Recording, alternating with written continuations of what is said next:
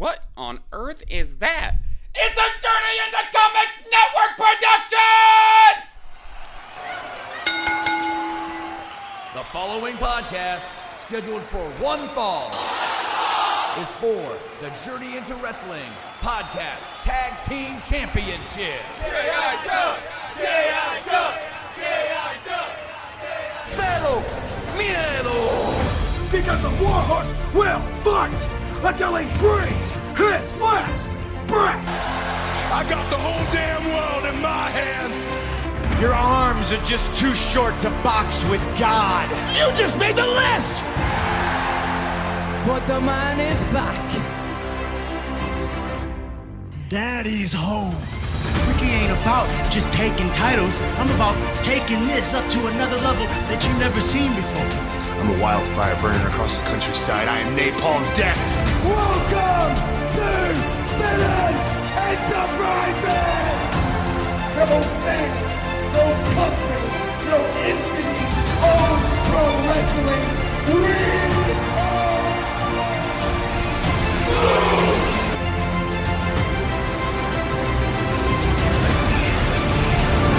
No more questions. Love that damn house.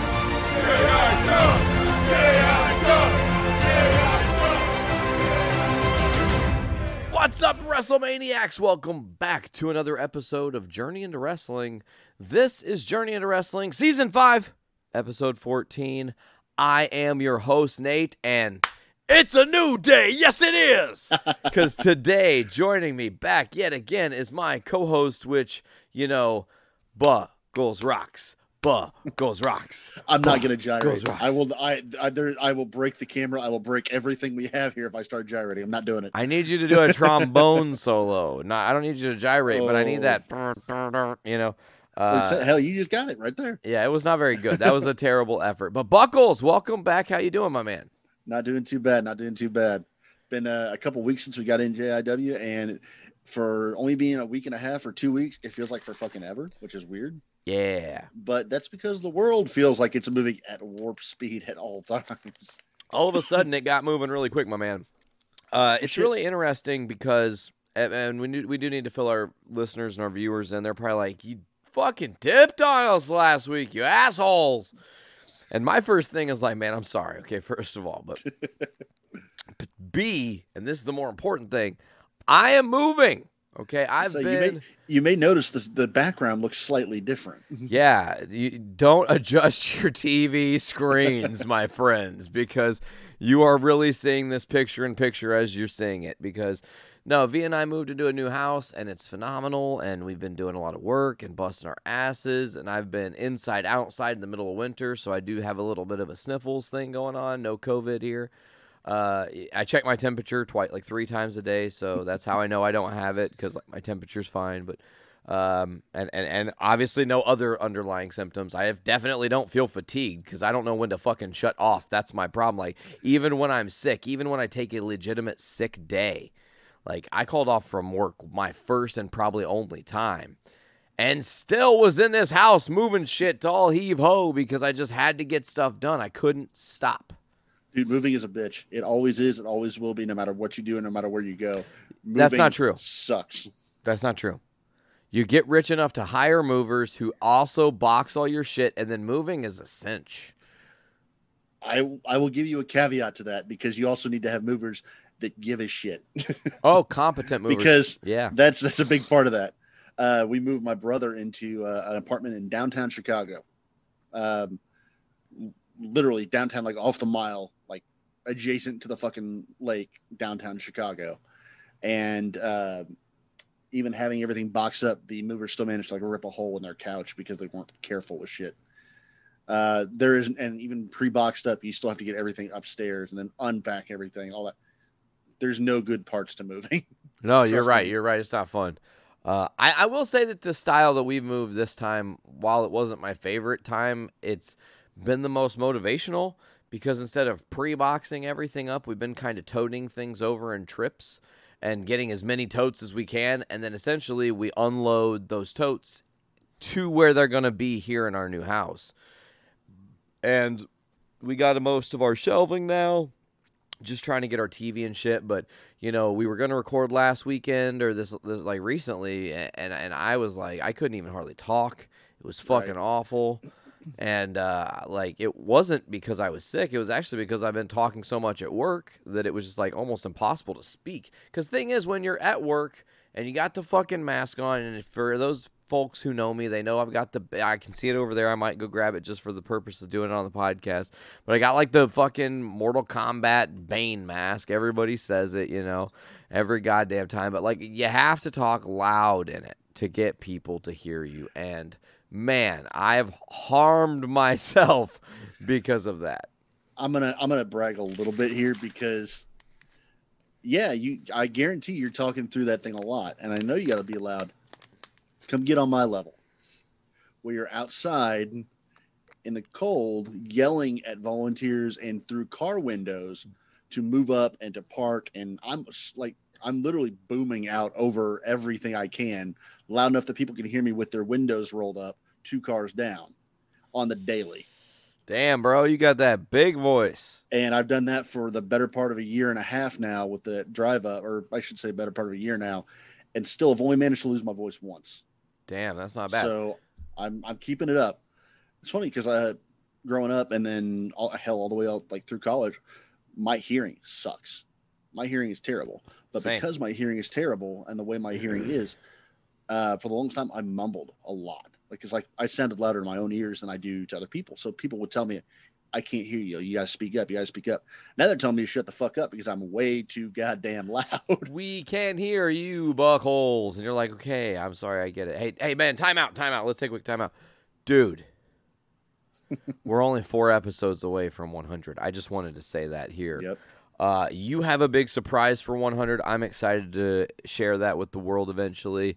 I just want to say that as we move into this next couple episodes, you know, we have a lot to talk about all the time and stuff, but I do kind of want to, in a little way, because I don't think we really get to reflect on this show ever, look back a little bit, man, and say, like, first of all, right now, as we're working our way to 100, this show would not be possible if it wasn't for one Brandon Stone. The end. Absolutely. Absolutely. Hats off to him. He has done so much for this show, continues to do so much for this show. He fucking did a show with me when we weren't even on speaking terms. That's how much he's dedicated to this show, man. Like, that motherfucker comes through in the clutch, and I'm grateful for him. So I just want to say it here. We don't have to get, you know, jerking each other off or any of that shit. We can move into the real shit. But well, I mean, hell, you got to think. I've only been on the show since, I don't even know what the number was, but I've only been on the show since October of 19. So, I mean, you guys have been running this a lot longer than my happy ass has been around. So this may be coming up on episode 100, but I've only been a small part of that. But also a very large contributor because you've helped to evolve the show into more than just a WWE talk fest. And no offense to Brando, but at the time, that's literally all we were able to do because his schedule's crazy at the time. My schedule at the time was fucking crazy. We both could barely get shit in, so it was like, I mean, to be fair, for a long time, that's all you really could do is Impact, maybe Impact New Japan and WWE. And if you're not going to get Impact, which at the time, you got to go look under a fucking rock somewhere to find Impact. You know, I will say we did cover a little Impact because on the second episode or the third episode of this show, we talked about the debut of Broken Matt Hardy because it was such a crazy thing. It had just happened. Like we got some Impact and some Broken Matt Hardy, or at least Matt Hardy, to talk about tonight. Hey, that's a good way to just lead into because we had a really interesting moment. I actually got to see this. This is not something that I'm naive to in the wrestling world. This is not something that you're gonna get to like break my brains on because I actually got to watch this happen. You had the Good Brothers in the ring, Alex Shelley and Austin. No. That was different. Moose. It was Hard to Kill was Moose. It was Swan, Moose, and if you're talking about Hard to Kill, Swan, Moose, and no, bro. This week. What I'm talking about specifically is was Sabin and Cowboy Chris Storm. James Storm. Yeah. The fuck is Chris Storm? I am not sure. Chris Storm, the mighty. Anyways, the lesser known brother. Maybe that's the episode title. Chris Storm, the lesser known brother. You know, like that might actually work. You might need to send that to me while I'm saying this thing, but like We had, James Storm and Alex Shelley and the Good Brothers are in the ring. They're kind of chopping it up. They're calling each other out. They're talking all this mad shit. And all of a sudden we get, what?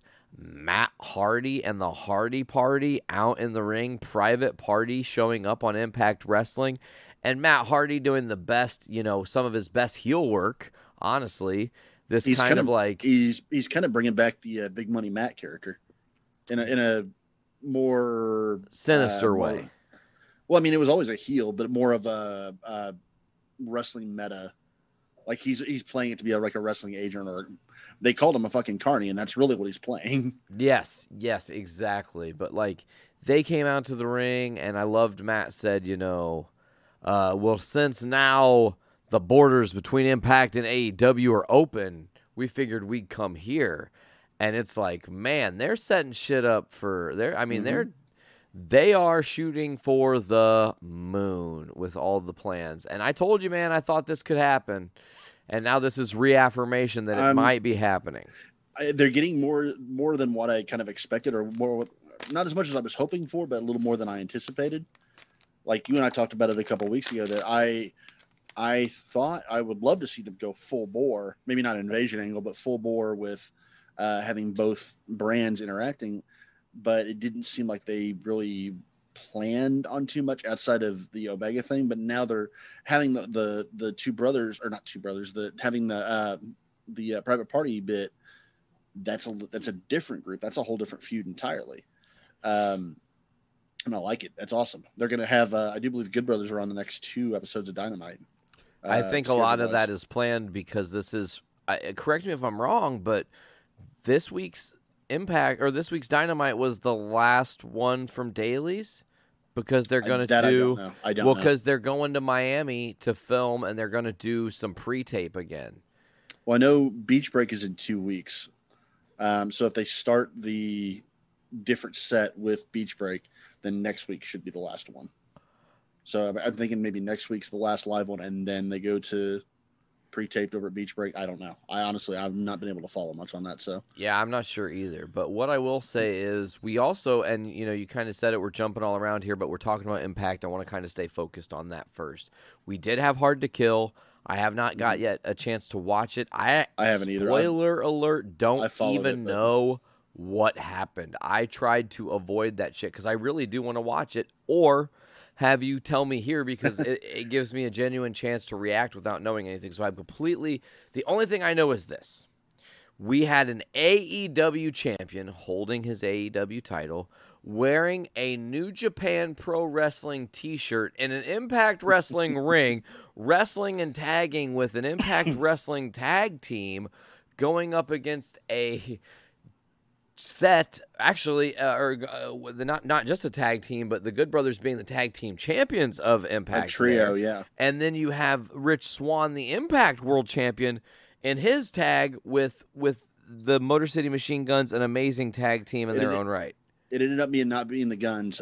Chris Sabin, or Alex Shelley, had to bow out for undisclosed reasons. He says it's not COVID, but he hasn't disclosed what it was. Damn. So it ended up being Swan, Sabin, and Moose, actually.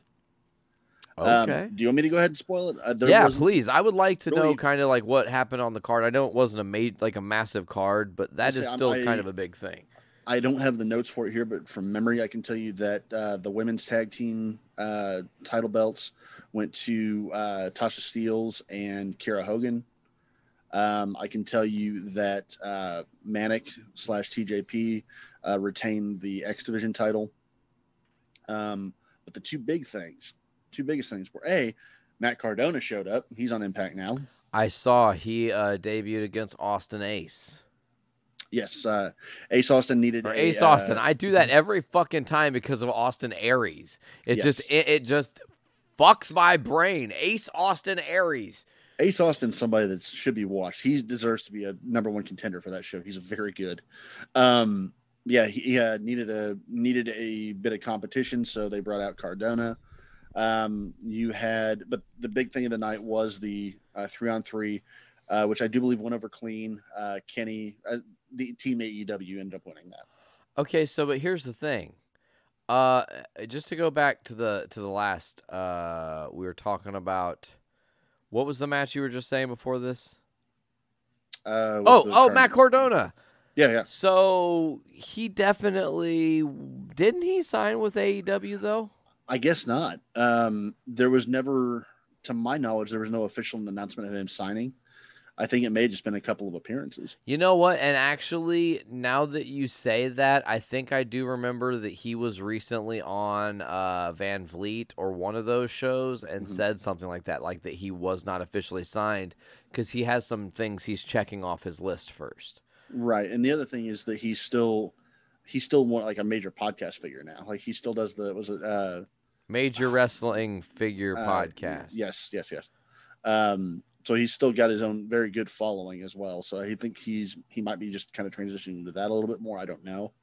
But Cardona coming out good on him because he's still got enough following that he's a good get for Impact.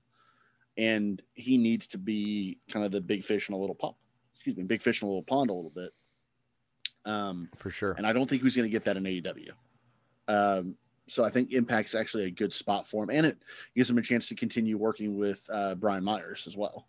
Yes. We didn't even talk about that. Brian Myers has been Impact bound for a while now and been involved in some great stories. He's actually getting legitimate feuds. He had the pre-show match was with Josh Alexander, actually. Oh, the other thing of the North? Yes, because the North is now broken up. The North broke up? Yeah, Page is out of Impact. His contract ran out. Aww. You're going to be seeing him someplace else. I would not at all be surprised to see him go to WWE or AEW. One of the two. He'll be on it. But you won't be seeing him on Impact because not only did his contract run out, and this is what I was just about to get to, he kind of burned bridges with them a little bit. He's pissed at him. Oh, really? Talk about it. So, and this was something I meant to bring up. With Impact, it's been known that his contract's running out for a couple weeks now. Sure. So they've been teasing that the North was going to break up, and they chose to do it by engaging or interacting with one of his a persona he's done on the indies and on his like vlogs and stuff like that. The Karate Man. I don't know if you've heard of Karate Man. Nope. It's Ethan Page with the Kumite headband and the fucking like it's made to be a kung fu movie. Like he's the Karate Man. I love that. And they made it so Ethan Page had a match against the Karate Man at Hard to Kill. Obviously cinematic, but to hear him, and he talked about it the day after or a couple days after, he said that he was not, they filmed it and then he was not given any control over it or any access to it until it went to air. So he didn't know how it got edited together. He didn't have any say in it. This is stuff he came up with. This is all his intellectual stuff. And it came out looking so cheesy. And this is even for something that is cheesy. Karate Man's a cheesy gimmick. Yeah. But it ended with, like, it looked like bad Instagram filter bad. Like, it's terrible. Oh, no. And it ended with Karate Man ripping Ethan Page's heart out. Literally, like Mortal Kombat style. But set to, like, really shitty backgrounds. And it's really, really, really, really cheesy done. So I should look up this video of this and watch Look up a little bit of it, yeah. Okay. But Page is pissed because he felt like he got done dirty by them and that they didn't put any effort into it, and he thought that they took something of his and made it shit and didn't give him any say in it, no matter whatsoever. By all rights, that's what happened, though. He didn't get to see it. His first time watching it was when it aired. So, I would not be thrilled by that. So he's kind of on the outs with, I mean, obviously contractually he's on the outs with Impact already, but may now be at loggerheads with them. Like he may not want to come back.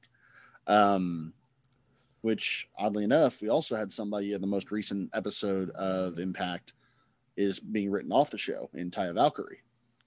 Really? Well, I mean, the rumor is that her contract's been over for a little bit. She's been working appearance by appearance just to do whatever. Sure. But if you remember, I don't know if you saw, they had an angle that kind of ran for a good part of the fall of, actually a good part of the summer was the Wrestle House or whatever. this like cheesy like reality TV show thing they did. Yeah. That led to the wedding between Johnny Bravo and Rosemary, and then someone shot Johnny Bravo. Well, they just came to find out that it was Taya that shot Johnny Bravo, or framed the guy that shot Johnny Bravo. So now she gets hauled off to jail, basically writing her off. And I want to point out that Tommy Dreamer, who has played like the detective and all of this, had this fantastic line. They said, well, what's going to happen to her now? And he goes, well, if she's lucky, maybe they'll send her off to Jacksonville State Prison. If not, and she's not really that lucky, or maybe this is, if they really give her based on what she's done, maybe she'll have to go to Stanford prison and do 2 years, maybe an optional 3. And no one's soul ever really recovers from that. Damn, throwing bows at WWE. Holy and AEW. Shit. And AEW. There's a reference there too. Yeah, but I heard the Jacksonville thing, but that's more like like they were light about it and then used the reference of prison to make WWE look like the assholes, which is hilarious. Well, he said Jacksonville State Prison. He said Stanford Prison, and then I think it's Ace Romero sitting there next to him and says, "Man, I hope they don't send her to Baltimore," which is Ring of Honor.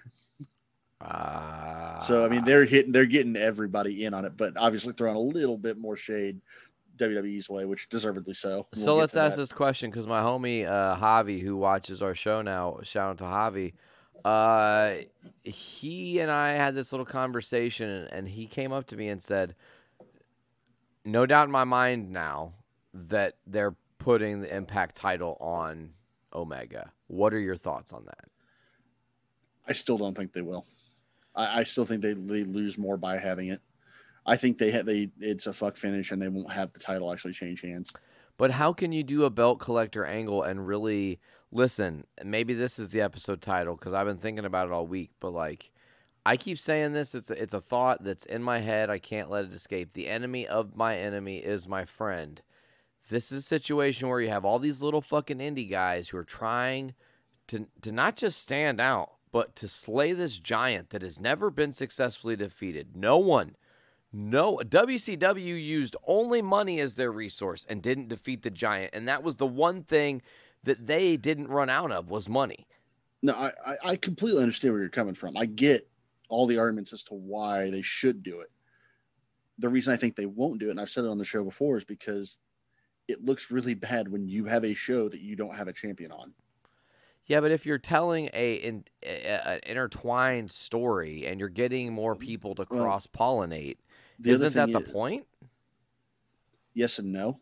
Okay. Because you still need to make sure you need to make Impact and Swan still look strong, or nobody's going to give a shit about them. I mean, you have AEW gets everything out of having Kenny take the belt. Impact gets eyes on the program, and maybe that's worth something. But you have to do something with that. You have to have something compelling to go along with that. And having Swan having no title holder on Impact, or having a title holder that's telling you to go watch another program, doesn't help you. Or it makes Impact look junior league. Or third option, Kenny is defending on Impact. I mean, you could do that. It's very feasible. You could do that. But to me, they did something. If you look a couple years ago with the Hardys, when Matt and Jeff were both still on Impact, they did the Expedition of Gold, where they were going to little smaller indie feds. The Expedition!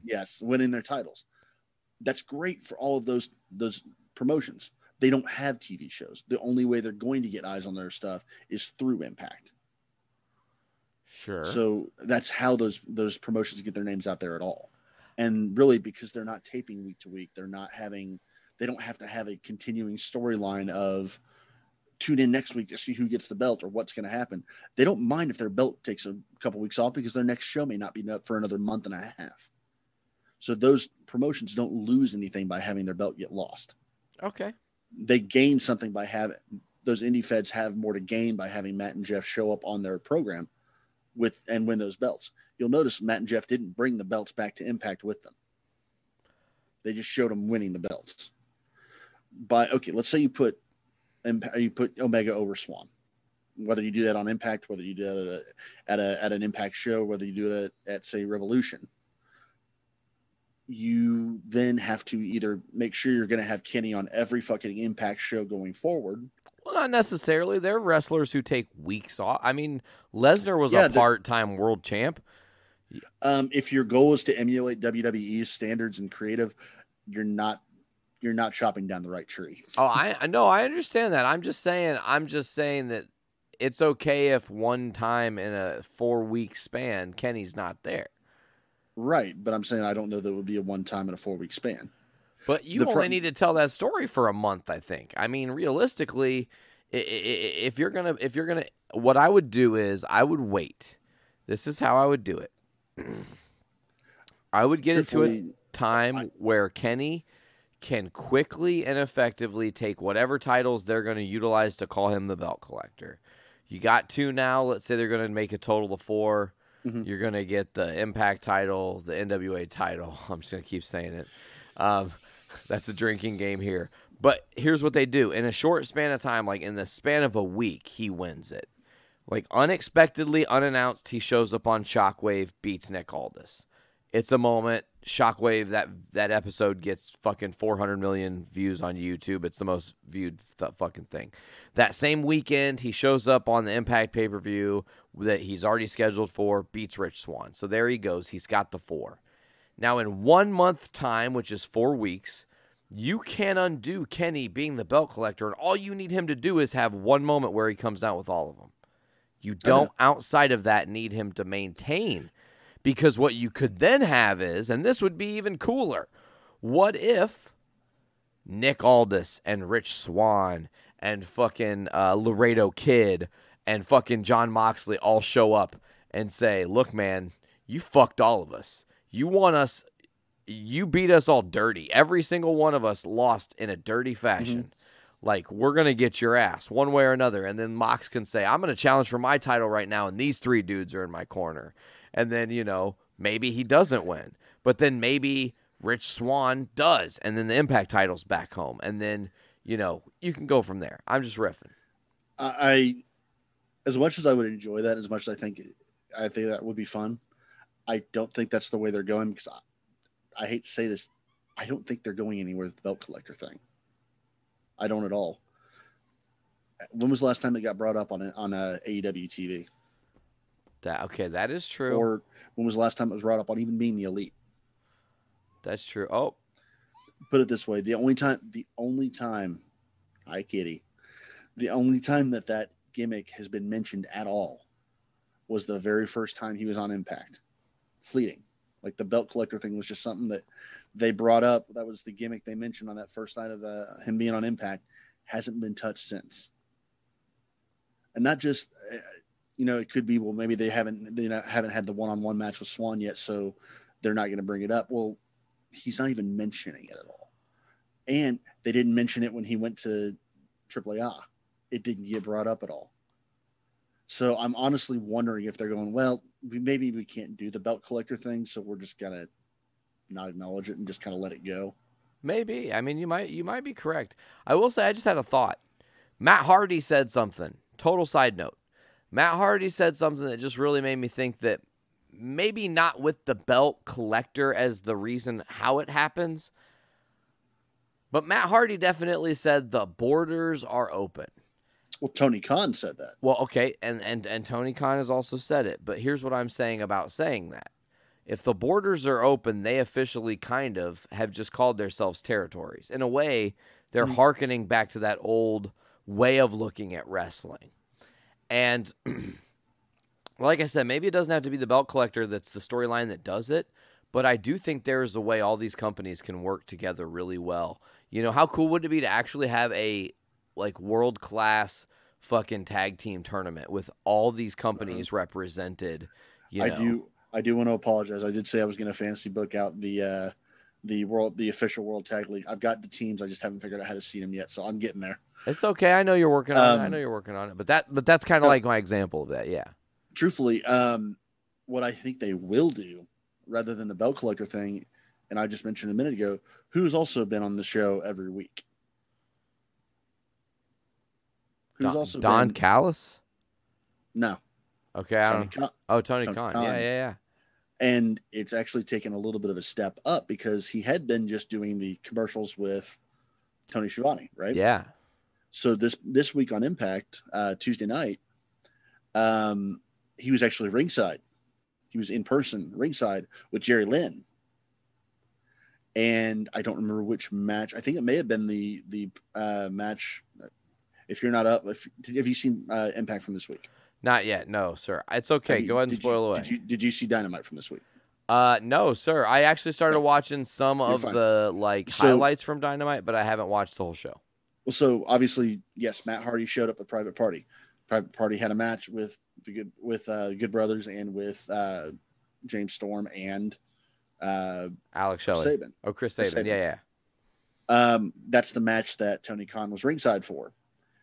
And Jerry Lynn, I can't remember who it was he snagged, but he tripped somebody in that match, actually took an active hand into the match and caused Private Party to win. Private Party is now your Impact number one contenders for the tag team championships. What? They're the number one contenders? I just thought they showed up and talked some shit. I didn't realize they had a match too. The title match has already been scheduled for their next pay-per-view, which I do not have the name of at the moment.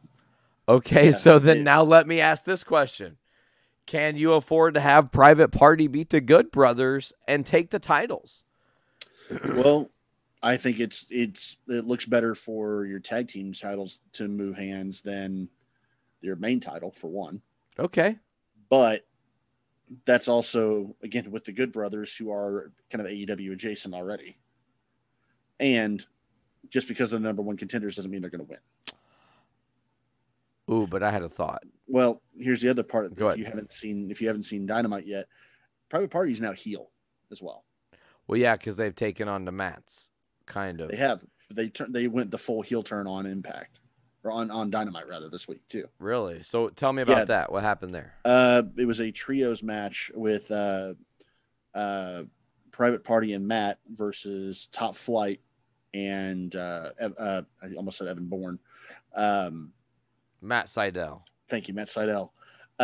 Trios match between those six, and the match ended when I believe Mark Quinn was up on the top rope, and one of the two brothers from Top Flight was getting ready to do like a Hurricane Run off the top, something like that, and Isaiah Cassidy hits him with a chair, and Quinn kind of looks down and I'm like, "What are you doing? What are you doing?" And then just gets this big smile. Shooting Star Press win. And then they beat the shit out of all three of them after the match too. Damn. So yeah, it's a full-on heel turn. So that means back on Impact, you have Private Party challenging for the titles, but the Good Brothers are ostensibly faces on Impact, and now Private Party is the heel team. So maybe you don't have Private Party win. Maybe you have them in the match. Maybe it's a very good match, but doesn't necessarily mean it's a win. So, I mean, I don't know. It really just depends on it. It comes down to what Impact wants to do, whether they feel like they stand to lose more by having all of their title holders or any of their title holders lose and look inferior. They don't want. They want. The idea is to make Impact look better, more attractive. Sure. It's hard to do that while losing. Sure. But you also could do this. And this is me again fantasy booking just a little bit, but I had a thought because what do we see happening with the Good Brothers, Kenny Omega and the Bucks? There's dissension. Like openly there is some dissension. Very much so. Okay. You still haven't we'll get to Dynamite in a minute. So, there's lots of dissension. So why couldn't the Good Brothers lose their Impact titles and then just beat the Bucks and take theirs and have a holy shit moment? That's true. I mean, That's very true. Because that would be, I mean, okay, cool. It's one thing if Private Party takes the Impact titles, like, okay, that's fun, but that's neat and whatever. It's a hell of a moment if the Good Brothers take the AEW tag titles, considering, and this is why I say this, considering you've had Private Party and AEW the whole time, haven't given him the titles. As far as right now, you only have, a total of 4 title holders for the tag titles, and SCU, your inaugurals, Page and Omega, You have FTR. FTR, and then now the Bucks. So 4 teams total have held it. And if your 5th team is the Good Brothers from Impact Wrestling, who weren't AEW stars, it's a moment. It's a talking moment. It's a selling moment. And guess what? It does what you said. Makes Impact look bigger. If they do a title swap, I can definitely see it. And I can see that again more likely with the tag titles or with the secondary title than a major title. Main title, yeah. Like I could see them doing a swap with, say, Darby Allin versus, I guess TJP is the X Division title holder now. Really, that's kind of where we're at with Impact as far as all the stuff for Impact for this week. Other stuff from Hard to Kill, Deonna Purrazzo retained her title. Eddie Edwards beat Sami Callihan in a barbed wire match. Cool shit. Moving over to AEW, because I want to catch you up on that. Not only do we have that, you mentioned some dissension with the Bucks and everything. 2 weeks ago, since we didn't get the show last week, we'll talk about it now. We were supposed to get Kenny and the Bucks versus, I can't remember who they were supposed to fight. It was another trio. But we never got it because the Bucks were supposed to come out after Kenny, and then suddenly, through Don Callis and some truck issues, Good Brothers took their spot. This week, there was a bit of a vignette where the Bucks went to Kenny's house. I just watched that before we came on. Okay, so you did see that. So you did see Don Callis getting beat up off screen. I want to point out, off screen. We never saw anything. Yeah. Later on in the show, Kenny shows up in what is he looks like he's been dressed by a blind man. I'm not gonna lie. He's wearing like snakeskin boots and these weird, like almost looks like Zubaz pants. What? Really, it's the 70s rocker look. It's weird. It's very Kenny. But he shows up and he goes to talk to Callis in the locker room area, and Callis is wearing his sunglasses. Obviously, Kenny gets who did this to you? Who did this to you? Who did? And Callis named accidentally, doesn't even intend to, or actually he doesn't intend to, says, oh, it's Matt and Jeff. What? Oh, what the fuck? And then for some reason, they cut to backstage later, and Kenny and the Good Brothers are beating the shit out of Pentagon. Wait a minute. Matt and Jeff? No. You said Matt and Jeff. Don Callis said Matt and Jeff? No. Yeah, Callis said Matt and Nick. I'm sorry. Oh, okay. That makes way more sense. I was like, Matt and Jeff, holy shit, that's huge. No. No, Jeff's still feuding with Elias on WWE for some reason. No, only but to God. Over in Stanford prison. Trust me, we're going to get into that. But no, he said Matt and Nick Jackson's, obviously. And then for some reason later, Kenny and the Good Brothers are beating up Pentagon and not the Bucks, which is very strange. But yeah, they beat the hell out of Pentagon backstage. Also on Dynamite, we had the heel turn. We also had I don't even know if you want to call it the first appearance of Charles the Butler instead of Chuck Taylor. Yeah, because he lost to he's Miro. wearing a Miro brings him out in a full tuxedo with a towel over his arm, like full Alfred style Butler. And he makes Orange Cassidy's sitting in the stands watching, and he makes Chuck look over at Orange and say, "Miro is my new best friend." To which sad. Yep. We also have Sting's first matches coming up now. What? We're gonna get. I don't know what the specifics are, but it's gonna be Sting and Darby versus Team Taz in a street fight. Because that's what you want to do with the guy whose neck might explode into pieces in any given second. Well, you can protect Sting in a way because he's got the bat, and you can keep him from getting. And every time he's going to be in like dire straits, Darby saves him. Right. And it'll look good. It helps build him. I mean, I see why they're doing it. I love it. Right. Buckles, I'm going to have you do a little riffage just for a minute. I am absolutely parched and have to grab something to drink, or I'm going to That's all right. That's all right. I got to look at my stuff here. All right. The only reason I can think of having Kenny and the Good Brothers beating up Penta is that last week we had a bit of a brawl where Moxley confronted Omega, and the Bucks came out and were going to defend Omega and got jumped by Penta and Phoenix. So Penta and Phoenix came to back up Moxley, so that might be your tie-in there. Speaking of Moxley, he had a decent match against Nick Comoroto, which was kind of weird. Not really sure why they had him looking a little weaker against an ostensibly enhancement talent. We did have Darby Allin beating Brian Cage for the TNT title, or to retain the TNT title, in a pretty decent match. Sting actually got physical. We mentioned Chucky T. We also have Hikaru Shida survived a zombie apocalypse, overcame Abaddon and a giant bite to the neck. I'm gonna let him get caught up here. Oh, okay. Sorry, I was just talking about Hikaru Shida overcoming the zombie apocalypse. What did her and Abaddon had a match? Yep, they had the title match already, which she went over clean. But they did this weird under the ring spot where they got where Shida got dragged into the ring and came back holding her neck. There's this big like teeth marks and stuff on her neck. We didn't talk about Brian Cage losing his TNT title challenge to Darby.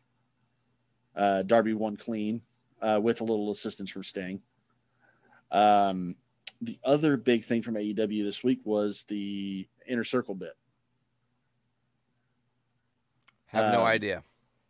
So there was this weird thing last week where Kenny, or not Kenny, why am I saying Kenny? MJF and Jericho said they were going to go for the tag titles, to which Sammy Guevara comes out and calls Jericho, and I quote, a tag team slut, because he tagged with Hager and he had also tagged with Guevara in the Les Sex Gods team. So now Jericho's just bouncing back around and back around. Also, Proud and Powerful took a little bit of exception and said, hey, you signed us, you got us in the group as a tag team. Why don't you let us be the tag team? Yeah. So it all leads to a challenge match, which was all three teams. Sammy Hager with a shout out on the show this week too. Oh, actually, yeah, he actually came and did a little vignette with him, or a little call into him. But you have Jericho and MJF versus Proud and Powerful versus Sammy Hager. It was actually a fun match, really fun match, in which Sammy kind of showed out a little bit more than most. Jericho tried to cheat with the bat and got caught. MJF tried to cheat with the ring and got caught. And then MJF ends up pinning Sammy with a handful of tights right as the show ends. Ooh. So we're not sure what the fallout of that's going to be yet. The other big thing, you said you watched the beginning of Dynamite at least? So you saw the opening segment? Wait, which opening segment? Yesterday, last night. No, what opening segment? What was the segment? That was the -1 birthday party. Yes, I watched a little bit of that with Luther and right. what is it? Serpentico? Serpentico. Yep, Serpentico. So, and -1 got involved towards the end of the match with a kendo stick, which is always fun. He said some things. I don't know what it was he said. I couldn't quite make it out. He did throw the stack of papers, which is fun. But the end of the match was Hangman was supposed to tell the Dark Order whether or not he was going to join. And, you get John Silver being all verklempt and actually getting down on one knee and saying, are you going to join the Dark Order?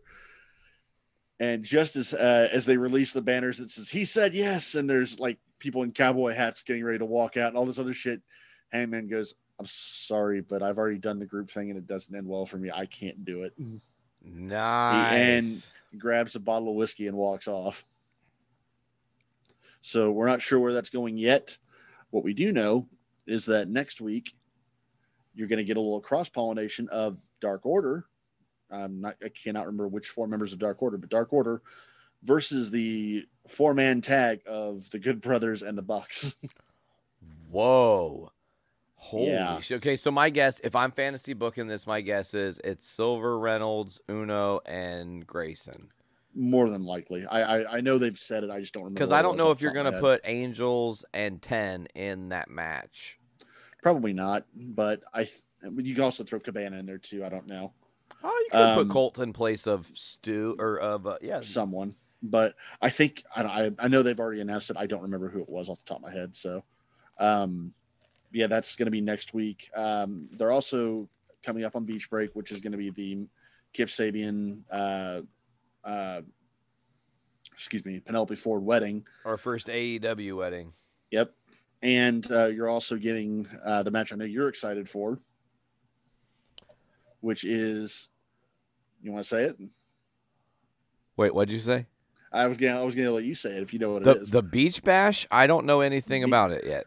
Beach Break, you're getting Dr. Britt Baker versus Thunder Rosa. Yeah, Thunder Rosa. Yeah. Motherfucker, that's gonna be awesome. They're gonna put I'm not gonna don't quote me on this because there's probably gonna be a lot of good shit for that show. They're gonna be a sleeper match though that people talk about. As far as I know, as far as I can remember, those are the only two things that have actually been announced for Beach Break. So we don't know yet. That's pretty much AEW in a nutshell right now. I do want to get to SmackDown, or not SmackDown, but NXT really fast because they just had the New Year's Evil. Sure. Which I think did we cover that in the last show? I think we did. I do believe so. I think we did cover that. But they are also in the midst of something big on NXT. That is the Dusty Cup, which is always awesome. And this year they're actually doubling up on it with the Women's Dusty Cup as well. Really? Which they actually tied in with some new names that got announced. But anyway, you have at New Year's Evil, Finn Balor beats Kyle O'Reilly for the title again. But now they're playing up Pete Dunne as the next, the number one contender. Not really number one contender officially, sure, but he's the one that's been coming up after Finn. And this most recent episode last night, Finn says, "I know how this plays out. I know I want Dunne. That's where this is going to end, but I'm going to have to go take out Birch and Lorcan first." To which Regal says, "Get yourself a tag team partner first." So Finn goes, "I don't have that many friends here." So he goes and recruits Kyle O'Reilly, who's game. That's awesome. That's a cool fucking tag team. We're kind of, I don't know if it's going to be a tag team for good, but we're leading up to what seems to be a triple threat match, which I'm here for. You also have Karrion Kross is back now in the picture. Just finished up a feud with Damian Priest. And he actually figured indirectly into the Dusty Cup. The initial tag teams mentioned for the Dusty Cup were Breezango, Undisputed Era, Ashanti Adonis and Desmond Troy, Arya Daivari and Tony Nese, Kushida and Leon Ruff, The Way, which is Donnie Gargano and Austin Theory, Everrise, Grizzled Young Veterans, Jake Atlas and Isaiah Scott, a new mystery tag team, August Gray and Kurt Stallion, Killian Dane and Drake Maverick, Lucha House Party, Imperium, Bollywood Boys, and Legado del Fantasma. Damn, that's a bunch of good-ass tag teams. It gets better because we were already almost through round one. There's only one match left. We initially got Undisputed Era over Breezango. We initially got Grizzled Young Veterans over Everrise. And then on 205 Live, we got Lucha House Party. We got Legado del Fantasma over the Bollywood Boys, and we got Dane and Maverick over August Gray and Kurt Stallion. So we go to last night on NXT, and one of the guys in the Ashanti Adonis Desmond Troy team has a match. Ashanti Adonis has a match with Karrion Kross, and it ends like you would expect it in about maybe 30 seconds. And then Kross beats up not only Adonis, but beats up Troy as well. So now we have an open spot. Also last week, that mystery team of that was going to fight Jake Atlas and Swerve Scott just came from Impact. It is now MSK. It's the Rascals. Whoa. Who are now going by the names of Nash Carter and Wes Lee, which might be one of the dumber names they've come up with, but it's Desmond Xavier, who's fucking great. So whatever. And they ended up beating Swerve and Atlas. Wow. So now and then last night you had Kushida and Leon Ruff beating Gargano and Theory in a bit of an upset. Lucha House Party beat Imperium in a bit of an upset. But now you have this mystery mystery spot open. There's an open spot in the cup. The main event last night was the fight pit.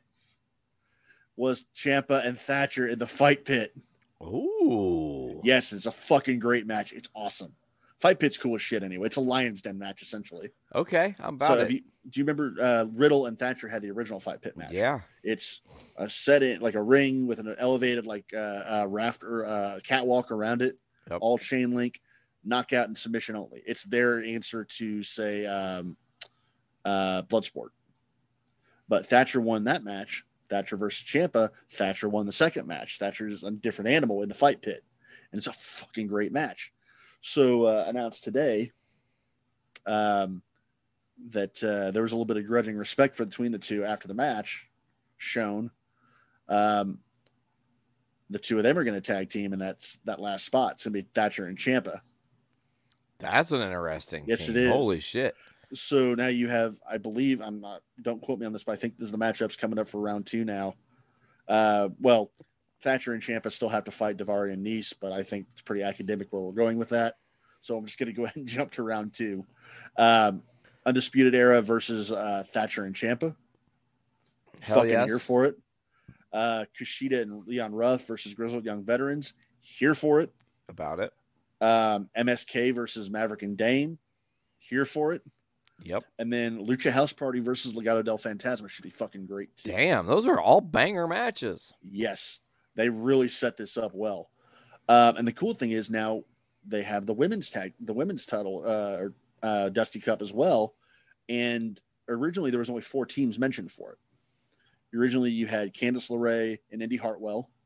You had Shotzi Blackheart and Ember Moon. You had Mercedes Martinez and Toni Storm. You had Caden Carter and Casey Catanzaro. Those are the only 4 teams mentioned.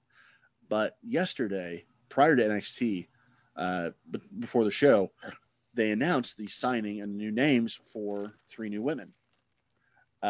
This is Cora Jade, who used to be Elena Black, did some GCW work. Zoe Stark, who also known as Lacey Ryan, who's done some stuff on AEW Dark. And the big name is now going by Gigi Dolan, is Priscilla Kelly, formerly of AEW. I wish they would have signed her on AEW. They needed her. We need that. They needed that for their division for sure. Yes, they did. But I think that it would never have worked because they have well, Darby being there is a bit of an issue. Yeah. You and I talked about this off air. That actually is his ex-wife. So I did follow up on that. Nice. So now they've added those women into the Dusty Cup as well. So now your new breakdown, they haven't started this yet. It actually let me rephrase that. They had their first match last night. So we have Indy Hartwell and Candice LeRae versus Gigi Dolan and Cora Jade. Shotzi Blackheart and Ember Moon versus Zoe Stark and Marina Shafir. Aaliyah and Jessica Maya versus Dakota Kai and Raquel Gonzalez. And in the match that they taped last night, Mercedes Martinez and Toni Storm versus Casey Catanzaro and Caden Carter. Nice. Upset special, Catanzaro and Carter won. Wow, I would not have called that. Yep, and I need to send you something because good match. They won clean. And Casey Catanzaro had one of the coolest finishers, and I'm not even sure if she intended it to be. Well, I think she intended it as her finisher, but I don't know if this is what she tried to get out of it. There really isn't even a good way to describe actually what it was. You just have to send it to me. It's a reverse spiral tap senton, essentially. Wrap your head around that, for one thing. Reverse spiral tap senton. Basically a moonsault spiral tap that ends with a senton. I don't know if it was meant to be a senton, because I don't know if she botched it or she kind of overshot it. It looks like it's completely out of her control by the end of it. Ooh. I'm pulling it up. You find it? No, not yet. I was saying ooh because you described it well. I am trying to get it pulled up here. But I wish I could. I don't know if we can. I wish we could screen share this. I don't have a way to do that, unfortunately. It's okay. But it's a really you can tell she's married. She's dating Ricochet because Ricochet is the only person in the world that might be able to do that. And if the two of them get together, that kid's gonna fly out. Oh my God, dude. Okay, I found it. Getting ready to send it to you now. awaiting the send. Again, this is. She starts in a moonsault position, so she's up on the top turnbuckle. I kind of lose count by how many flips and spins she does during this, and she somehow lands it as a back senton and kind of like almost full force on Toni Storm's lower back, and then just kind of rolls off of it. So it almost looks like she loses control about somewhere in the third or fourth flip. Yeah, it does. Isn't that wild though? Yes. Like there is a 360. It's almost like a moonsault red arrow that lands in a weird senton, like her feet almost hit first. But it's like her tailbone actually is what's hitting the middle of Toni Storm's back. Yeah, which, ow. Yowzas. But really cool fucking move regardless. The other thing from New Year's Evil, and we didn't mention her when we we're talking about the women, Raquel Gonzalez is in the match, or in the cup. No Rhea Ripley. Because at New Year's Evil, Rhea Ripley lost the last woman standing match to Raquel Gonzalez, which is now fueling a little bit of speculation that we may see her in the Royal Rumble. Realistically, we should see her in the Royal Rumble. For sure. She may not come back from the Royal Rumble. Like that may be her call up. That would be awesome. I do want to get into some WWE stuff real quick. Sure. There is quite a bit, and unfortunately, it's kind of the tale of two shows. Because SmackDown's fun. SmackDown's great. Raw is terrible. Raw is god awful. And Raw had what may have been the worst segment of the last couple of years. Wow. It's bad. It's horrible. Wow. Horrible. This week's Raw had the worst segment in years? It's up there. Years? It's up there with Old Day. It's up there with Lashley's sisters. I'm not kidding you. Is it up there with Katie Vick? There's no not Katie Vick. Okay. I'm just trying to get a reference. I got to think about it. Okay, we'll get there in a second. SmackDown. Let's talk about the good first. SmackDown. You may have Apollo Crews, who's been low-key feuding with Big E over the Intercontinental title, might be joining the Roman Reigns family. Whoa. Because he's been hanging around with Paul Heyman, hanging around with Reigns. He was actually backstage with Reigns on the last show. Street Profits lost their tag titles to Dolph Ziggler and Robert Roode, who are now going by the names the Dirty Dogs for some god unforsaken reason. Bayley has her own talk show now called Ding Dong Hello. She's and doing her best like Katie Couric-esque like morning show bit. It's weird. Okay. Corbin's feuding with Mysterio's. The reason I say SmackDown's good is Roman Reigns is still awesome. Kevin Owens is still awesome. And they managed to get Adam Pearce involved in the best of ways. Okay. So a couple weeks ago during their New Year's show, we have a match between Kevin Owens, after losing all of his title opportunities, apparently, wants a match with Jey Uso. And Reigns says, "You're not going to get it. You're not going to get it." Owens goes backstage, plays to Pearce. We've been friends a long time. I need this match. Got to give me Jey. So Pearce okays it. To which Reigns backstage is like, that motherfucker just okayed that match. He hasn't learned anything. And ends with Uso getting beat up and then Owens getting thrown off the Thunderdome, like out of the LEDs onto a table, like a 20-foot drop. Damn. Big deal. Yeah. But the next week, he's like, Reigns comes out and says, I'm not pissed at Owens. He does what he's going to do. But Adam Pearce needs to be taught a little bit of a lesson. So Pearce, get your ass out here.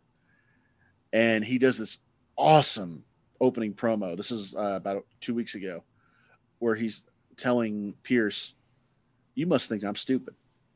Clearly you think I'm stupid. And if you think I'm stupid, that means you don't have any respect for me. If you don't respect me, you don't respect my family.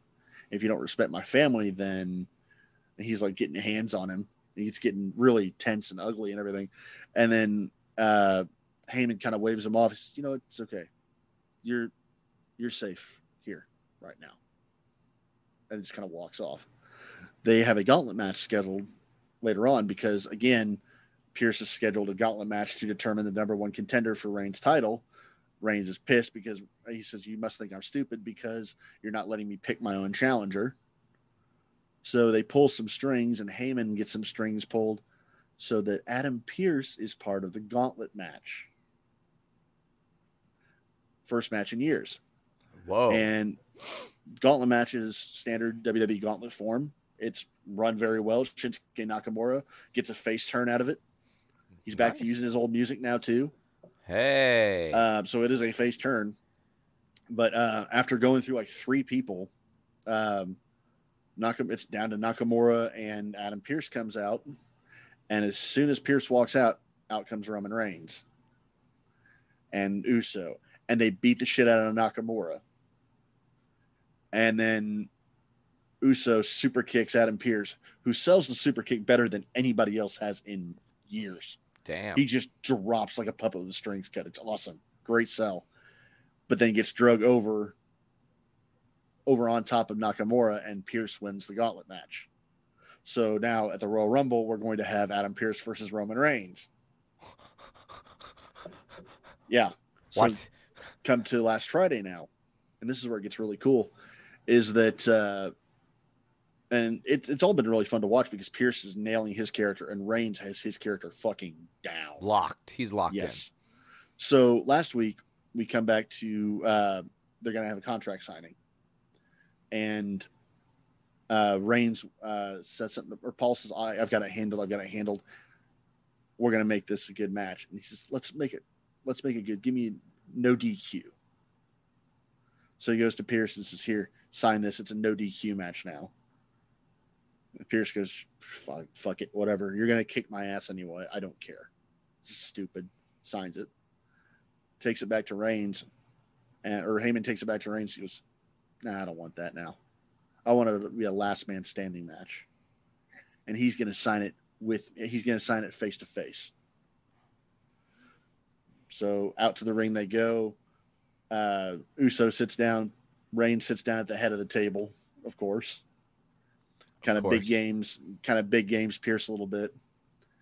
And Pierce signs the contract.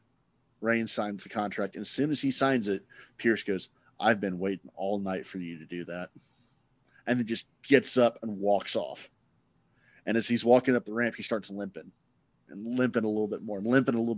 Man, turns around at the top of the ramp. He says, man, you know how it is. Some of these old injuries that just crop up at the worst possible times and just keep nagging at you. He says, and this is a standard WWE contract. It says the same thing they all do. Card subject to change. And out comes Kevin Owens, who signs the contract. So now at the Rumble, we're getting KO versus Reigns, who finally had somebody get at least a little bit of one-upsmanship on him. And Adam Pearce, of all people. KO versus Reigns in a last man standing match. Dude, that's going to be fucking amazing. Great. Yes, it will be. Absolutely. So yeah, SmackDown's been awesome. SmackDown's been fucking great. And then there's Raw.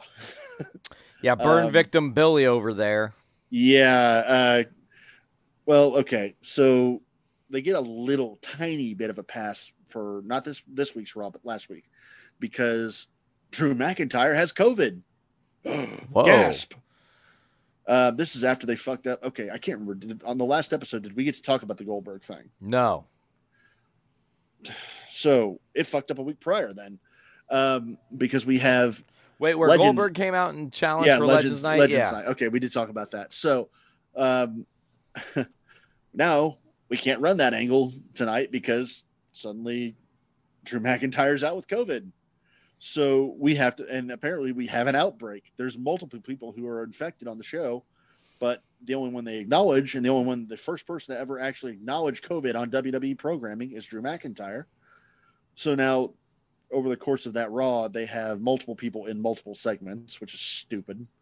Like they have Sheamus and Keith Lee fighting, I think it was Miz and Morrison, and then Keith Lee and Sheamus fighting a match afterwards. So double dipping on a segment. They did that like 3 times throughout the show. It's all dumb all the time. And the main event of the show is Randy Orton versus Triple H.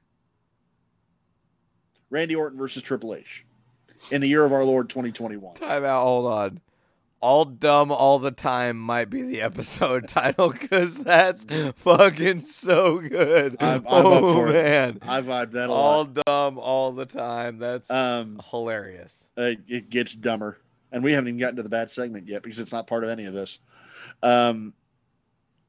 So we get Orton versus Triple H in the year of our Lord 2021 because God hates us.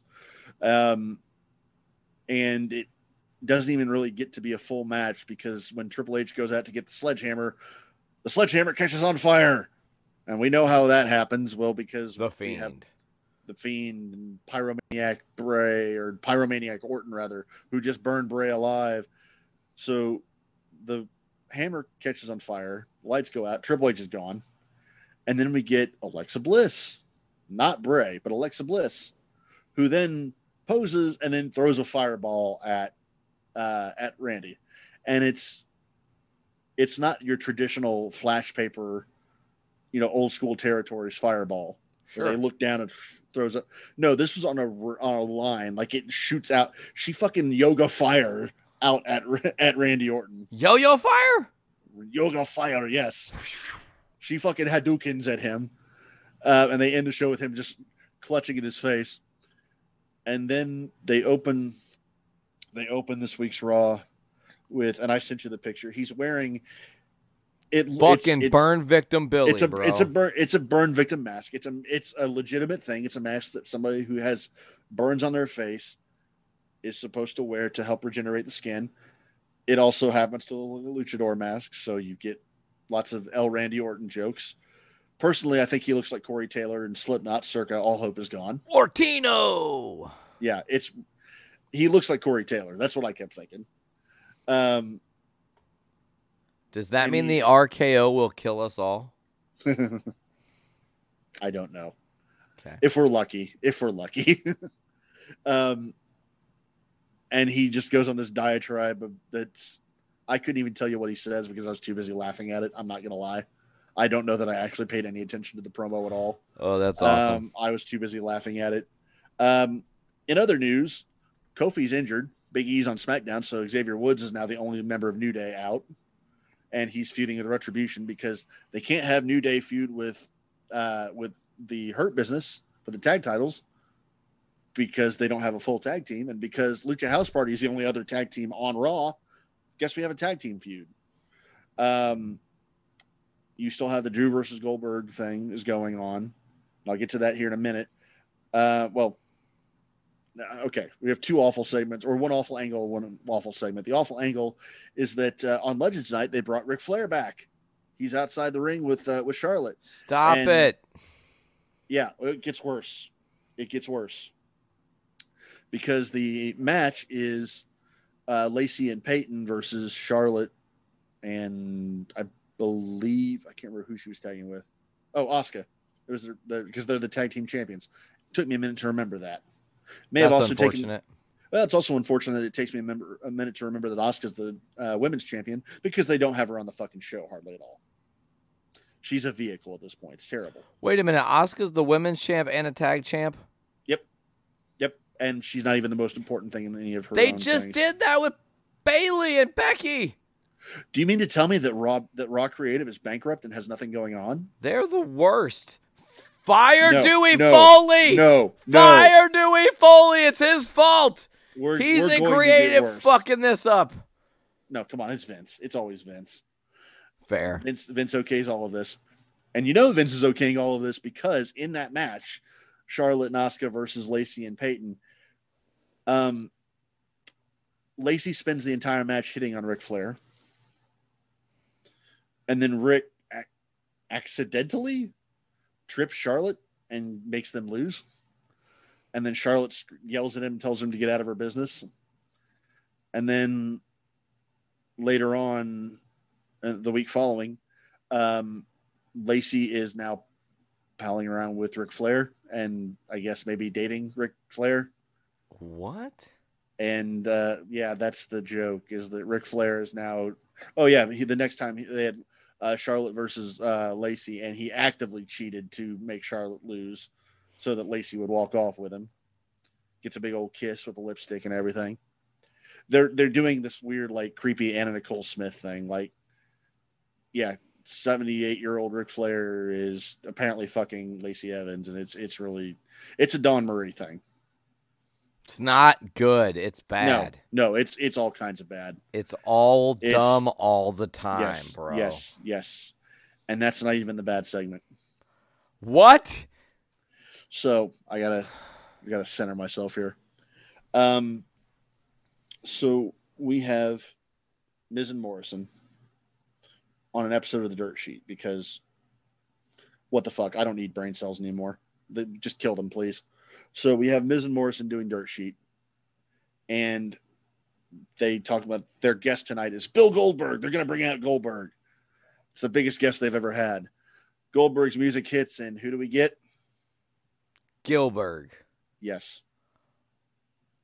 That's Dwayne Gill. Stupid. We're not done. Oh, no.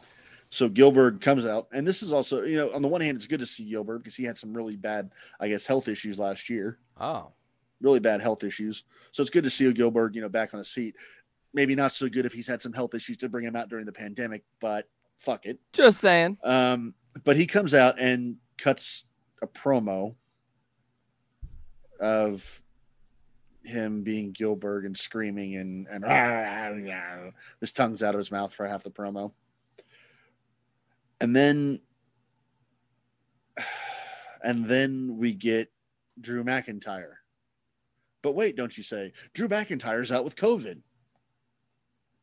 And you're right, because it's not Drew McIntyre. It's a slovenly looking fat guy in a bad wig with a fake dagger and a kilt that comes out and does a bad Scottish accent. And his ass is hanging out of the kilt. You see full ass crack a couple of times. Ew. He can't do the accent right, and it gets meta, and like Morrison is telling him, go back, re-hit your mark, do it again.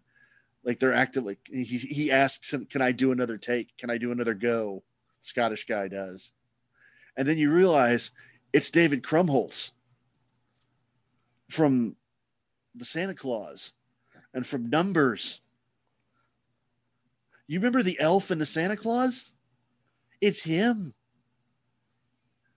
So it's an actual recognizable actor with no shirt, looking like Fat Thor as a mini-me with a bad wig and a meta commentary thing that ends with The Miz saying, I'm next, when holding up the Money in the Bank contract that he was given back because of reasons, even though he cashed it in.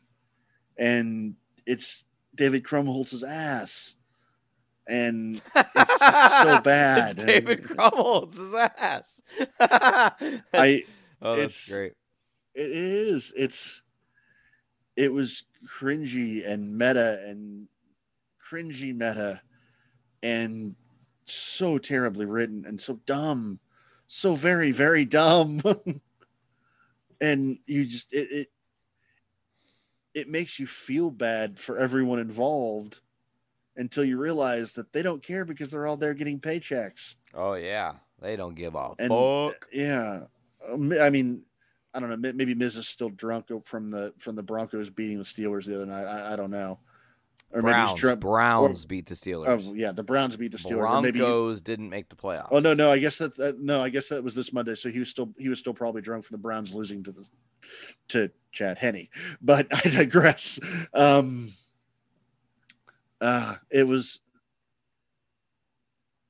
levels of bad that have only been reached by Bailey, This Is Your Life, or Lashley's Sisters, or Old Day. It was all bad all the time. It was no killer, all bad. All bad, all filler. It was everything about it. Ugh. My brain doesn't work anymore because it was that bad. Cannot compute word terms. Yeah. I do think we're still supposedly getting Drew is coming back next week, I guess. Pretty quick come back from COVID, but glad he's healthy, I guess. Oh, we have more dumb. I'm sorry, we have more dumb. Because they had the announcement of where WrestleMania is going to be at the next couple of years, which is fine. That's great. Cool. It's going to be in Tampa this year. It's going to be in Dallas next year and Hollywood the year following. Cool. Except they chose to announce this by doing this really, really, really cheesy, like, news show segment with Triple H in a wig and Stephanie and Reigns as a sportscaster and Sasha Banks. And it's and John Cena is there as a Hollywood reporter type. It's bad. It comes off as Southpaw Wrestling-esque, but to be taken seriously. It's dumb. All bad all the time. Yeah. Oh, and speaking of more all bad and all dumb, hey, we're going to have fans at WrestleMania this year. I read that 25,000 fans. We're doing 2 nights again, and they want to have up to 25,000 per night. Watch a giant. You know what's going to happen? We're in Biden's America now, baby. You can't do that stupid shit. He's not going to let it happen if we're not ready for it. I don't know because, I mean, NFL's still going on, and that's some of the numbers that they're pulling down. Okay, fair. So, I mean, and it is Raymond James Stadium. It's not. So it is big. Thunderdome. You're right. They can distance it. So, on the one hand, it'll be cool to see fans in the stands again.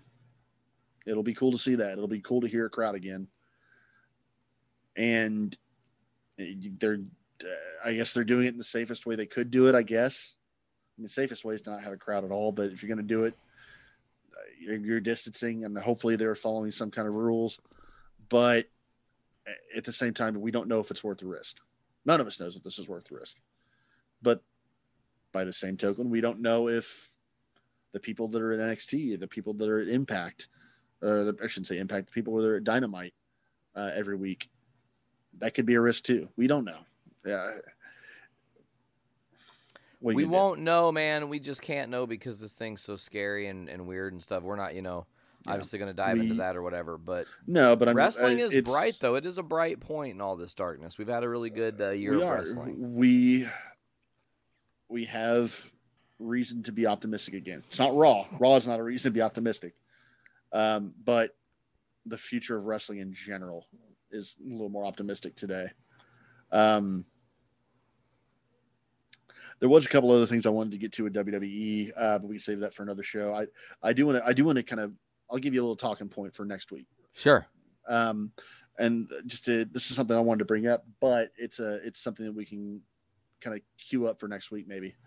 Right before the show went to air tonight, or we started recording tonight, watched a video that Nikki Cross recorded on Twitter, promo of how she's frustrated and she wants to, get back.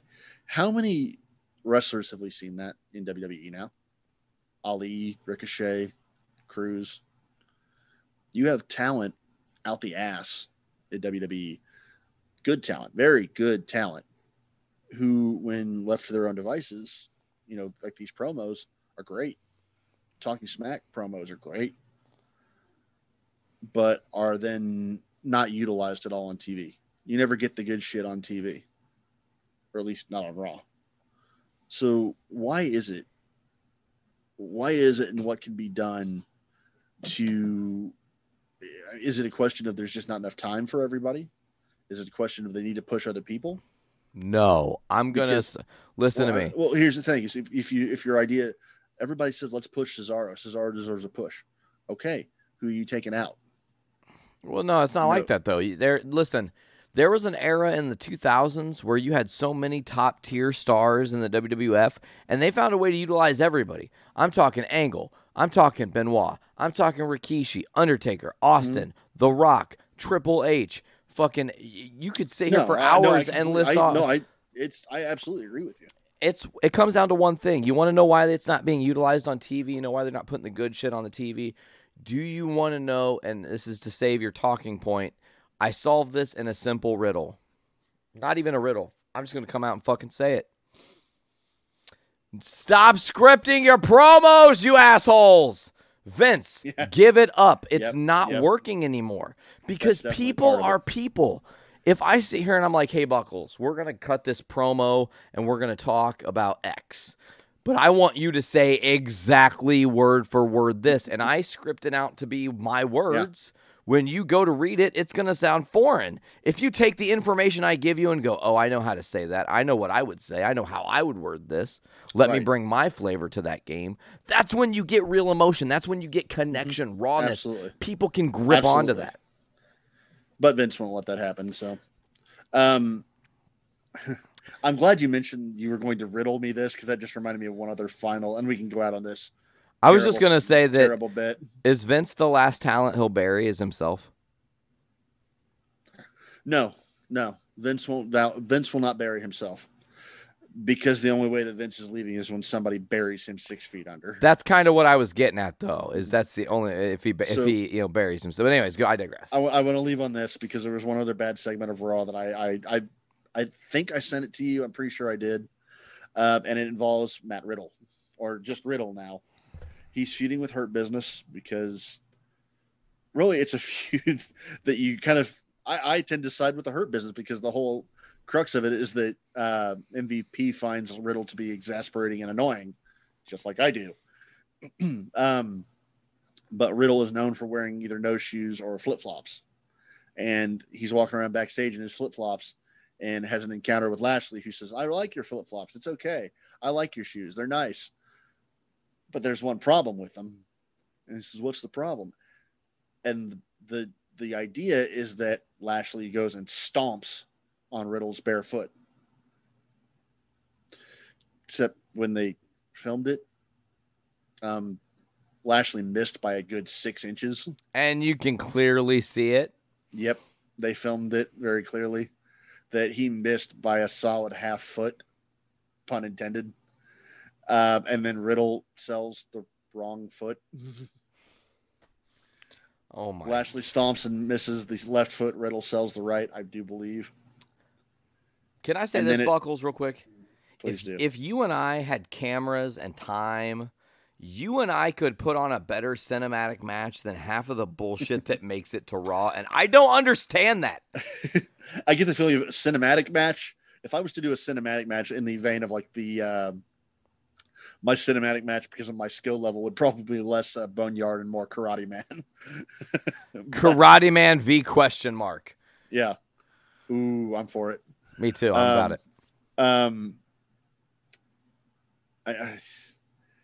I've said many times I want it on a t-shirt. Bring me the head of Kevin Dunn. If you made it as an episode title. It is my favorite episode title to date, actually, just because I love it so much. But yeah, Kevin Dunn makes filming WWE look difficult. And what sucks is they've debuted on the last couple of shows to great effect. They're using some of the new like 8K cameras. Oh yeah, I've been seeing there's some shots there that look really cool, because it's just the person walking to the stage or walking down the ramp or whatever.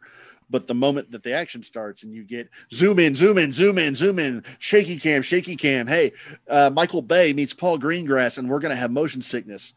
Or God forbid, the entire Retribution entrance where the camera literally just rotates and shakes from side to side. And I just hit the microphone and